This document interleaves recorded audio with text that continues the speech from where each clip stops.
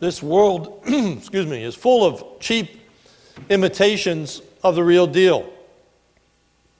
You can find knockoffs of all the name brands. Certainly Rolex watches are abounding as far as cheap imitations are concerned, as well as Ray-Ban glasses.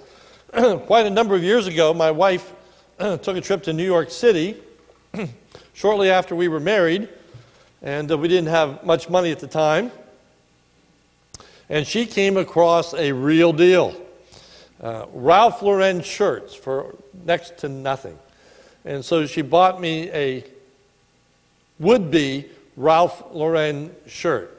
Well, when she got it home and I looked at it a little more carefully, I realized that the logo was inverted. It was backwards.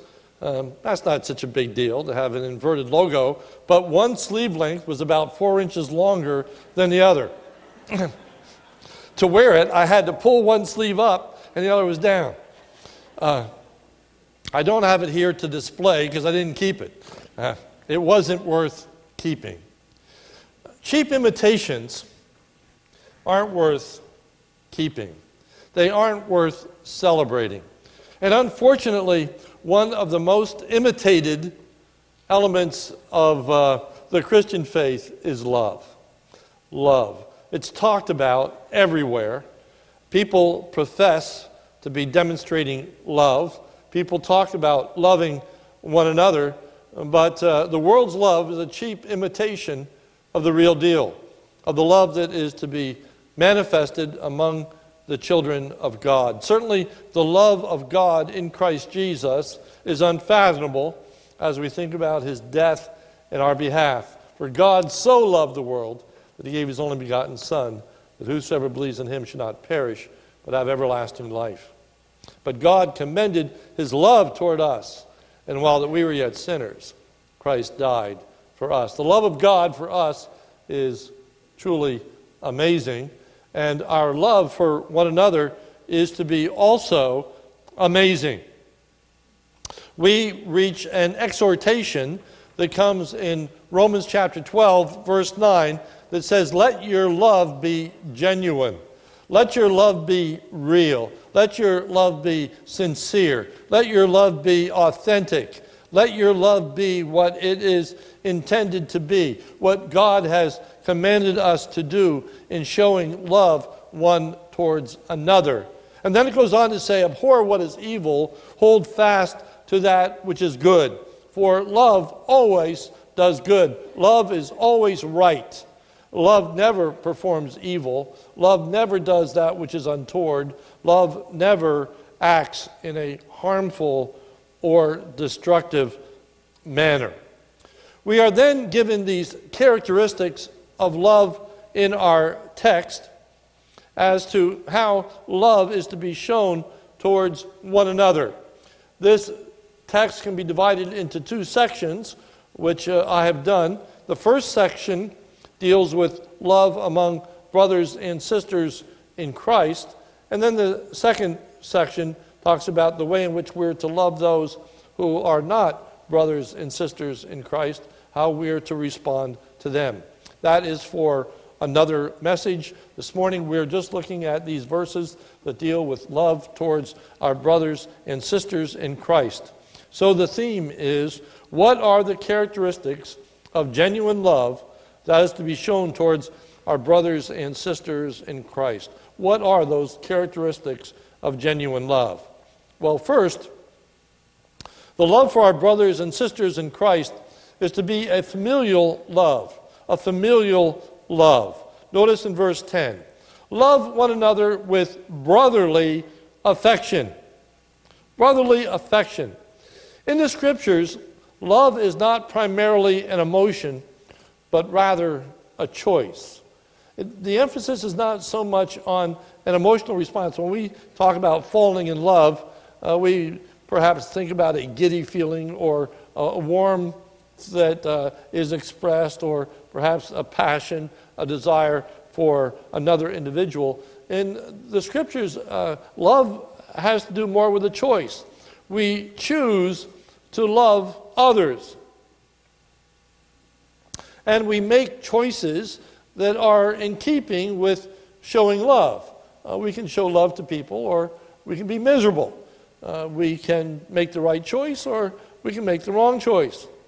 But here, the emphasis is on the relationship that is foundational to showing love.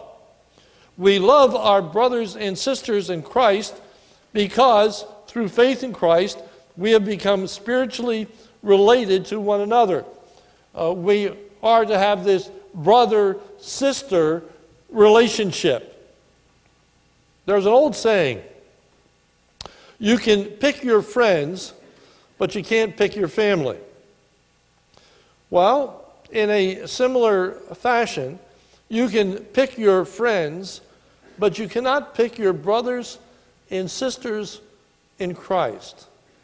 We have a unique duty and responsibility to our fellow believers. Now, we're to love everyone, but there are degrees of love. Certainly we understand that we are to love everyone. We're to love our neighbor as we love ourselves, but husbands are to love their wives. And we know that that means there's to be a particular love that is manifested between a husband and a wife, a unique commitment that's often manifested through the sharing of wedding vows, commitments that are made to one's spouse. Likewise, there's to be a unique love that exists within the family. Parents for children, children for parents, brothers for sisters, sisters for brothers. A unique commitment to each other. The old saying that blood is thicker than water. And so there is this desire to have a bond that exists. Well, here we are to find that there is a bond that exists among the children of God, brothers and sisters in Christ. That's the kind of love that we are to have to each other, that kind of commitment. Later, as I say in the text, it will deal with those that are outside. But this morning, those who are brothers and sisters in Christ. We are to have a precious and unique commitment and responsibility to each other. Secondly, the love for our brothers and sisters in Christ is to be an uplifting love. Notice the second half of verse 10, where it says, outdo one another in showing honor. Outdo one another in showing honor. A great opposition to love is envy. Envy destroys love. Joseph's brothers, if you remember the Old Testament story of Joseph and his brothers, Joseph's brothers were envious of Joseph. Genesis 37:11, and his brothers were jealous of him. His brothers were jealous of him. And that jealousy resulted in hatred. Genesis 37:3. Now Israel loved Joseph more than any of his sons because he was the son of his old age, and they made him a robe of many colors. And when his brothers saw that their father loved him more than all his brothers, they hated him and could not speak peaceably to him. They developed a hatred for Joseph. It says they couldn't speak peaceably. They argued. They fought. They were bitter towards each other. And if you know the story, eventually the brothers sell Joseph into slavery. They didn't love him. They hated him. They were envious of him. We're not to be envious of our brothers and sisters in Christ. We're not to be envious of their success. We're not to be envious of their promotions. We're not to be envious of their skills or their abilities or their talents. 1 Corinthians, that great love chapter, says, love is patient and is kind. Love does not envy or boast. It is not arrogant. And so with that in mind, Romans chapter 12 tells us that we are to outdo one another in honoring one another. We're to promote others. We all know what it is to be self-promoting, to speak of our own worth, our own value, of wanting it to be known, what we have done, what we have accomplished, wanting to be praised and respected. Well, here the emphasis is not being self-promoting, but promoting of others. outdo one another in showing honor. Honor being that aspect of promoting, of exalting, of lifting up, of speaking well of others and wanting them to be held in high reputation. In general, a competitive spirit runs contrary to love. The whole element of a competitive spirit seeks to gain dominance over another individual. So in a competitive spirit, we are out to conquer, gain supremacy. The whole thought of winning is that others are being defeated. We want to come in first, not last in a race. We want to be leaders of the pack, not followers. We want to climb the corporate ladder. We don't want to be on the bottom rung. So competition usually has a negative connotation. It's putting ourselves before others. So there's a unique irony in this verse that says, outdo one another in showing honor. It's to be a competition. We are trying to be better than others at promoting others. It's a strange kind of irony. We are to be trying to outdo each other in showing respect and appreciation for one another. That is, we are to be more desirous of giving honor than receiving honor.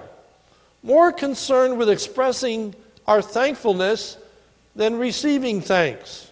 More concerned about other people's achievements being recognized than our own. Wanting to demonstrate appreciation more than being appreciated. Giving credit rather than taking credit. Being concerned not that we may be overlooked, but that they may be overlooked. Not self-promoting, but promoting of others. Philippians puts it this way: do nothing from selfish ambition or conceit, but in humility count others more significant than yourselves. In Romans chapter 12, verse 3, our immediate context, it says this: for by the grace given to me, I say to everyone among you, not to think of himself more highly than he ought to think, but to think with sober judgment, each according to the measure of faith that God has assigned. Not to think of ourselves more highly than we ought to think, but rather think of others. Thirdly, the love for our brothers and sisters in Christ is to be a hard-working love. Verse 11, do not be slothful in zeal, but fervent in spirit. Serve the Lord. Last week, we saw that we were to use our gifts that God has given to us. Romans 12:6. Having gifts that differ according to the grace given to us, let us use them. Let us use them. And so we put a strong emphasis last week on using our spiritual gifts. Verse 7, if service, in serving. The one who teaches, in teaching. Exercise and use your gift. That using of our gifts benefits the body of believers collectively. Verse 4 of Romans 12 says, for as in one body we have many members, and the members do not all have the same function, so we through many are one body in Christ, and individually members one of another. And so, as we use our gifts, we benefit each other. The analogy is of the body. And as the ear hears, it benefits the eye. As the eye sees, it benefits the hand that moves. As the hand that moves, it benefits the arm. There are benefits that are to be had as the body exercises its gifts. It's sad when not all of the body functions properly. When one cannot see or one cannot hear. But what is unique about the body is that if, for whatever reason, we lose our sight or we lose our hearing, our other senses tend to make up for that. So that people who lose their sight, or people that lose their hearing, so the person who loses their sight, their hearing becomes much more attuned. They are able to hear and notice things that people with sight do not notice because they have to make up for the lack of sight. People who see but cannot hear become lip readers and are able to perceive things that people who have hearing can't perceive. But you see, those bodily parts are functioning in ways and with effort that is not originally intended. Those skills that are being developed are to make up for the lack in another element of the body. In this verse, we are to learn that when people don't pull their weight, when not everyone is using their gifts, it means that the rest of the body somehow has to make up for that lack. Just as the body that cannot see or the body that cannot hear. If there are people in the body that aren't functioning, the rest of the body has to step up and supply that need. This verse teaches us that we are not loving when we fail to pull our own weight. We aren't loving when we use and take advantage of other people. We aren't loving when other people have to take on what we should be doing. It isn't very loving for us if people are having to step in and carry more of the weight, more of their load to make up for our lack of service. So the admonition in verse 11 is threefold. First, don't be slothful in zeal. Don't be lazy. That's not showing love.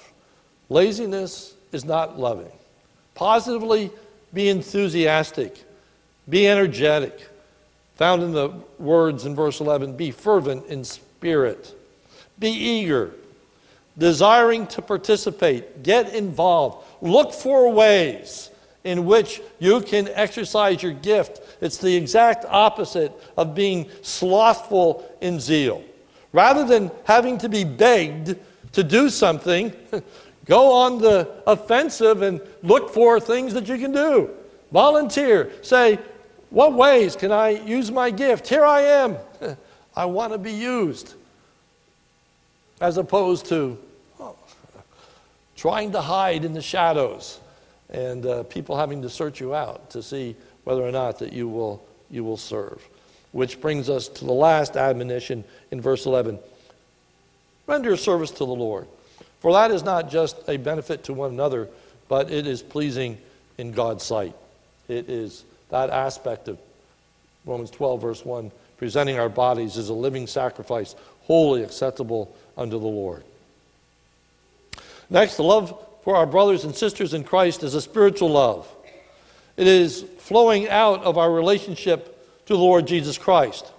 And again, a threefold admonition. Verse 12, rejoice in hope, be patient in tribulation, be constant in prayer. There is a relationship that exists with, Romans chapter 12, verse 1, following to the very end of the book. The first 11 chapters of the book of Romans are what we usually think of as the theological section. And Romans chapter 12 is the practical or applicational section of the book of Romans. It is the application, it is the inference, it is the implication and utilization of the doctrine that's taught in the first 11 chapters. That's why Romans chapter 12 begins with, I beseech you therefore, brethren, by the mercies of God. Based on all that we have learned in the first 11 chapters of Romans, I beseech you therefore, by the mercies of God, present your bodies as a living sacrifice. That is your reasonable service. It only makes sense. So I'd like you to go back with me and look at the doctrinal underlying pinnings of verse 12. Look at verse 12 again. Rejoice in hope. Be patient in tribulation. Be constant in prayer. Now, what does that have to do with love? Let's go back to Romans chapter 5, if you would turn with me. Romans chapter 5.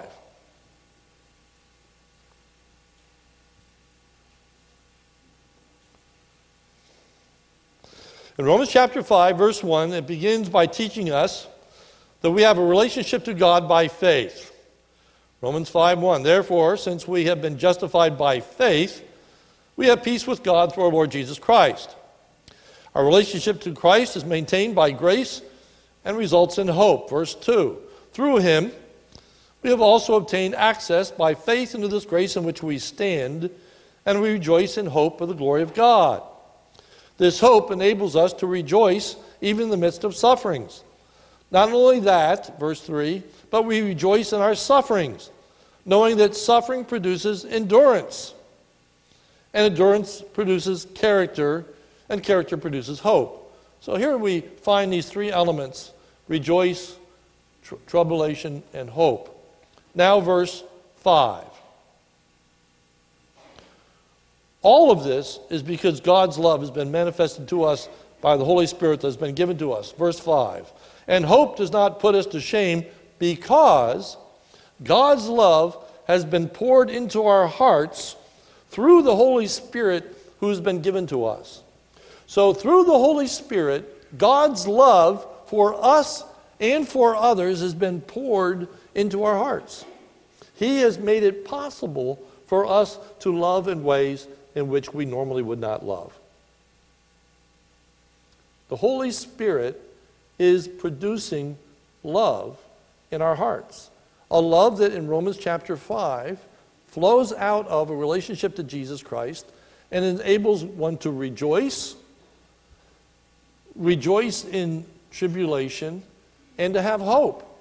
Now comes the application back to our verse in Romans chapter 12, verse 12, rejoice in hope, be patient in tribulation, be constant in prayer. You see the connection and how it relates to love. Because of the Spirit of God at work in our hearts, we're to show love towards each other by rejoicing in hope. We need to expect God to be doing a work in our brothers and sisters in Christ. In Romans chapter 5, the hope is this transformation of character. By the grace of God, we who know the Lord Jesus Christ as our Savior are not what we once were. God is at work in us, making us a different person from what we were formerly. Old sinful habits are being put off, and new godly habits are replacing them. And we're growing in grace and knowledge of the Lord Jesus Christ. And we are making changes gradually. And we have hope that by the grace of God, we are going to continue to change and develop and mature and be better people tomorrow than we are today. So love rejoices in hope. Love anticipates that my brother and sister in Christ tomorrow is going to be different than they are today. Love says that this individual that I struggle with, God is going to do a wonderful work in their life and mature them and develop them and grow them. A husband and a wife can have hope in a marriage, saying that God can be at work. God can grow us. God can change us. God can unite us. So love rejoices in hope, is patient in tribulation. For again, it's expecting God to work. And so now there is a willingness to wait for God to work, not to be impatient, not to rush ahead, but allow the Holy Spirit to do the work that is necessary in my brother and sister in Christ.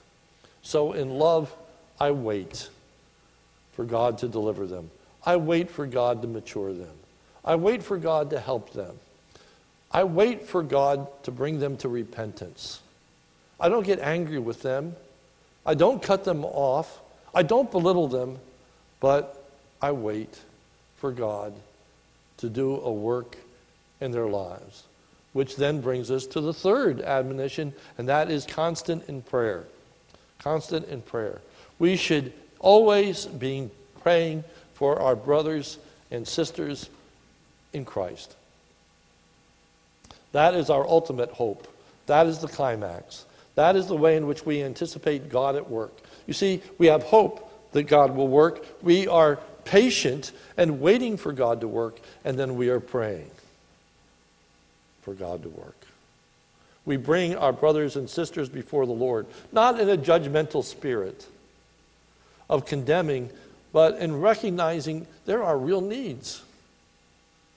Help my brother with his temper. Help my brother or sister with their jealousy. Help them with their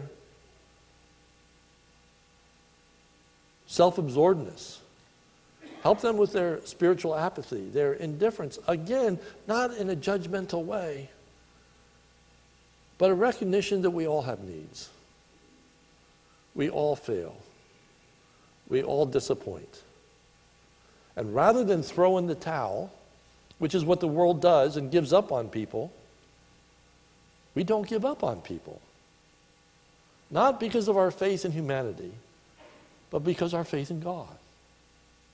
Our faith in God will not allow us to give up on our brothers and sisters in Christ. For we know one day they're going to be sinless.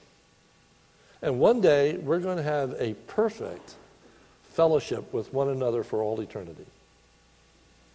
That person that we have a struggle with today, we're going to love with our whole heart and mind and soul in eternity. And in this life, we work towards that end. Constant in prayer. The love for our brothers and sisters in Christ is to be a generous love. Verse 13, contribute to the needs of the saints and seek to show hospitality. Again, this verse is divided in two parts. The first is helping to alleviate the needs of fellow believers. Helping to alleviate the needs of fellow believers was a crucial element of concern in the early church. Paul even made the alleviating of the needs of his fellow believers a central activity in his ministry. The book of Romans opens with the fact that Paul had, to this point, never visited the city of Rome. They are upset with Paul because he had not visited them. And so he has to defend the fact that he has not yet come to the Romans. It's not because he doesn't care about them. And he opens the chapter of chapter 1 by saying, oftentimes I purposed to come unto you, but have been prevented thus far. Oftentimes I was expecting to come, but things arose that kept me from coming. Well, what kind of things had kept Paul from coming to Rome? He tells us in Romans chapter 15 these words. At present time, however, I'm not coming to Rome. Why not? At present time, however, I'm going to Jerusalem, bringing aid to the saints. For Macedonia and Achaia have been pleased to make some contribution for the poor among the saints at Jerusalem. For they were pleased to do it, and indeed they owe it to them. So Paul says, I'm not coming to you because I'm going to Jerusalem because the churches in Macedonia and Achaia have taken up an offering for the poor saints that are in Jerusalem, and I'm going to take that money to them. And that's more important right now than coming to see you, for they're needy. And these churches recognize the need, and we're going to meet it. So Paul says, I'm not coming to you yet. I got to go to Jerusalem. That desire to meet the needs of the people of God. We are well aware in the book of Acts how the early church, it spoke of having all things common, sharing with one another. So here's this very practical aspect of caring for one another. It's in meeting the material and physical needs of our brothers and sisters in Christ. And I am delighted with the ministry of our deacons and how seriously they take caring for our congregation in meeting the physical and material needs of our congregation. We do things very low-key. We are not sounding trumpets, but there are people that receive financial help. There are people that receive materials. We have a lot of medical equipment available, hospital beds and wheelchairs and crutches and canes and potty chairs and you name it, that when people come from the hospital and they need these particular aids, that the church provides that for them free of cost. There are people that have great financial needs. The church steps in and meets those costs. That is part of our Christian duty. And that is part of what we are as a body of Christ, as brothers and sisters in Christ. Well, you can help with that. If you want to give towards those funds, you can give towards those funds. We all do through the general budget, but if you want to go up and beyond and give especially to that, you're welcome to do so. But it's the meeting the needs of others.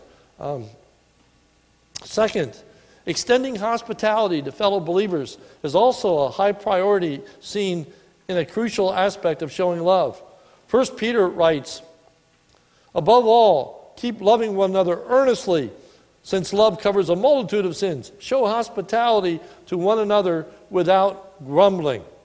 Show hospitality to one another without grumbling.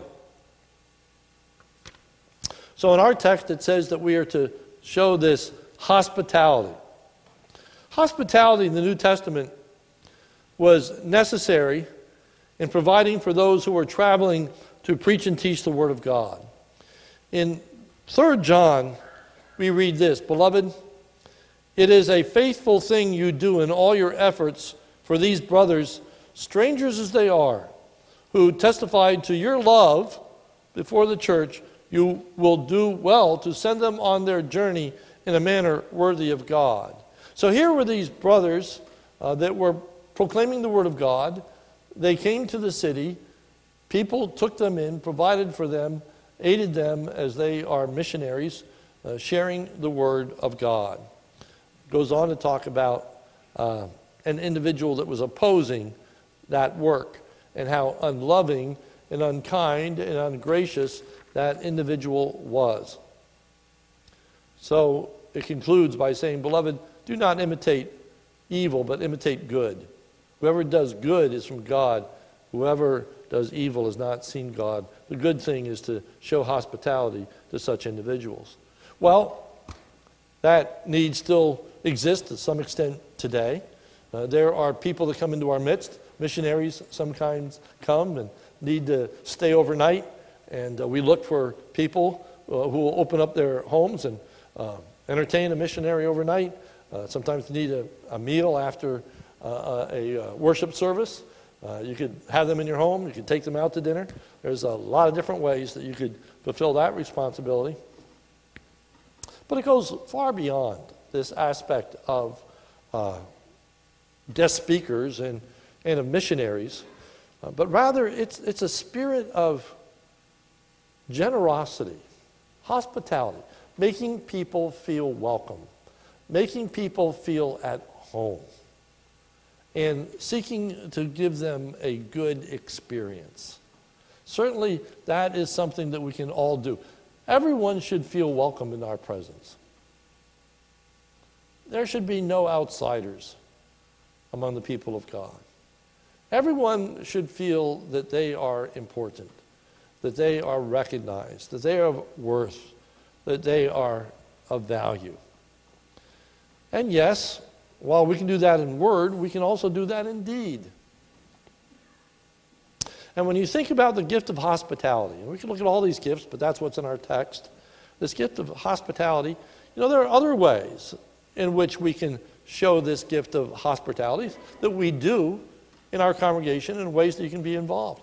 For one, When someone goes home from the hospital, we contact that person that's coming home from the hospital and say, would you like a meal? Knowing that many times people, when they're released from the hospital, are not 100% by any means, don't feel up to making a meal. Would you like a meal? If they say yes, someone in the church provides them that meal. New mothers coming home from giving birth, we offer meals to new mothers. Would you like a meal?